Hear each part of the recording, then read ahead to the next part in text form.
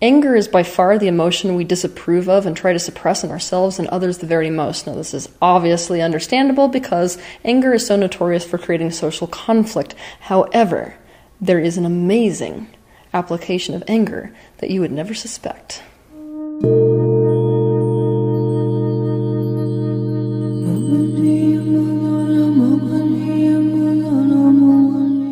Somatically, anger feels like an emotional version of fire. Like fire, it's aggressive in that it usually projects outward and feels very hard to contain.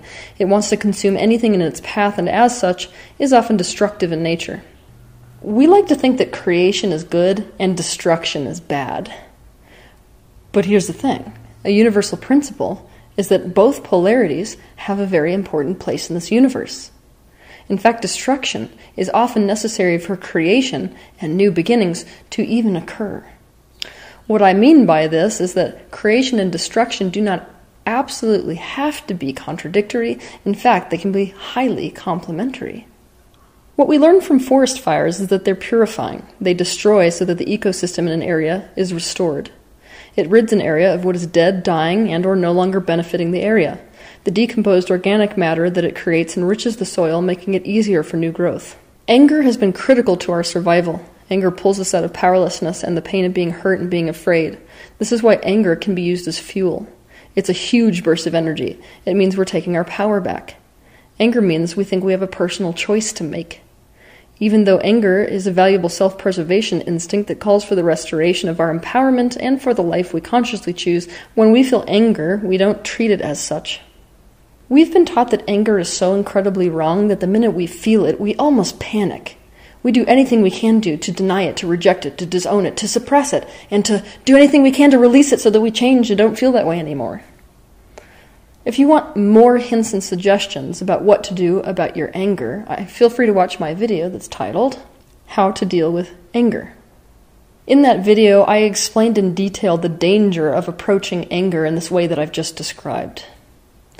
But there is another application for our anger, and that's what I'm going to teach you today.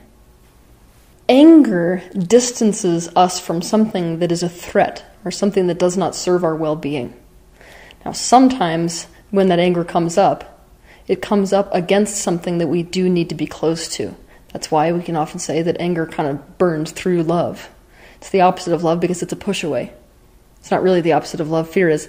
But long story short, it's a push away. But sometimes that really does serve us. It serves to separate us from things that no longer add to our well-being. When anger distances us from things that we need to be separated from, it's like a forest fire that's designed to distance the forest from what holds it back from growth.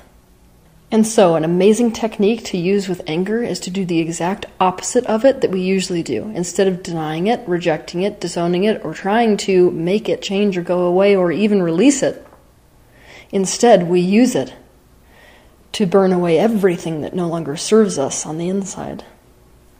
To do this exercise, we go somewhere where we can be completely undisturbed. We close our eyes and we invite it to become an internal forest fire that burns everything internally. We invite it to get rid of everything internally that we don't want there anymore so that we are completely internally purified to start over fresh and from the ashes internally. For example, let's say that we've experienced a breakup. In the grief process, anger is a very natural part of the process. When you hit that phase, you can go and you can sit down and you close your eyes. And you invite that anger to become as large as you possibly can. So like I said, instead of trying to diminish the anger, you do the opposite. You invite it to turn into a completely intense internal forest fire that's basically scorching or cremating everything that you want to have be cremated from the inside. It's like a contained forest fire. It's a bit like a shamanic journey or a meditation of sorts. We can see what color the fire is and what qualities it has. We can even play music that helps the fire burn more aggressively and more destructively. But we can invite the destruction consciously and with our free will. We can see it burning up our attachments to the person we broke up with. We can see it burning up the memories we have with them, both good and bad. We can see it burning up the fantasy or visions of what we wanted with that person but could not actualize. We can see it cauterizing the emotional wounds we sustained. You can see it burning up patterns, thoughts, beliefs, anything that's detrimental to us relative to the breakup. You can use this internal fire of anger to burn up anything that you want. Let your intuition be the guide about what is no longer serving you, what no longer belongs inside you, and no longer contributes to your well-being. But that being said, you're not going to control this fire. You're going to, even though you direct it, you're going to let it burn for as long as it wants to burn until it burns out. Invite it to burn. Invite it to consciously choose the destruction in the name of letting go of whatever needs to be let go of. If you want, you can use music to enhance the fire. This is a good time to use super angry music in your meditation. But just remember to switch to music that makes you feel like letting go once the fire turns to embers or ash. You can use breathing techniques to enhance it as well. This amazing application of anger is a bit like turning yourself into a phoenix, whereby setting yourself and your being on fire, you are being reborn. I want you to imagine today that you're so sick of your life. I mean, it's creating so much pain for you that you just light a match and you set the whole damn thing on fire. Imagine what it would feel like, that sensation of complete release, to just watch it all burn to the ground. That emotional sensation is what I want you to be going for when you're doing this internal fire anger exercise. Now, this is really important. One way to fuel the flames is to thank them for burning up anything that they're burning up. It's natural after you do this process that you're going to feel a lot more free. It's also true that you're going to feel a lot more emotionally raw, kind of like scorched ground after a forest fire. And it's very common that when we do this exercise, the anger will burn through and expose emotions that were resident underneath that anger. Sorrow is the most common one that I see when people do this exercise. Sorrow is a little bit like the rain that comes after a forest fire, and it saturates and settles the earth.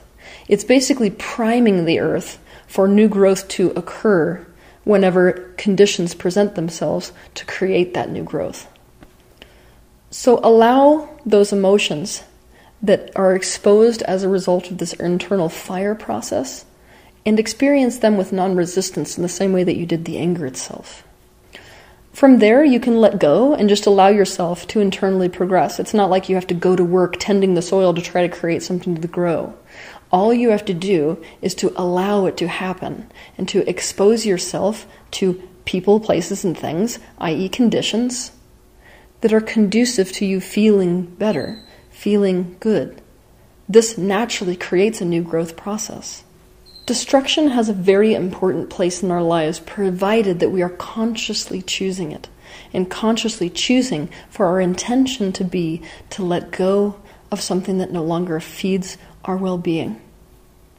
When we approach destruction in this way, anger can be used as an incredible tool in this process. It can be used consciously. And so, what I gave to you today is the tool of conscious internal arson. Have a good week.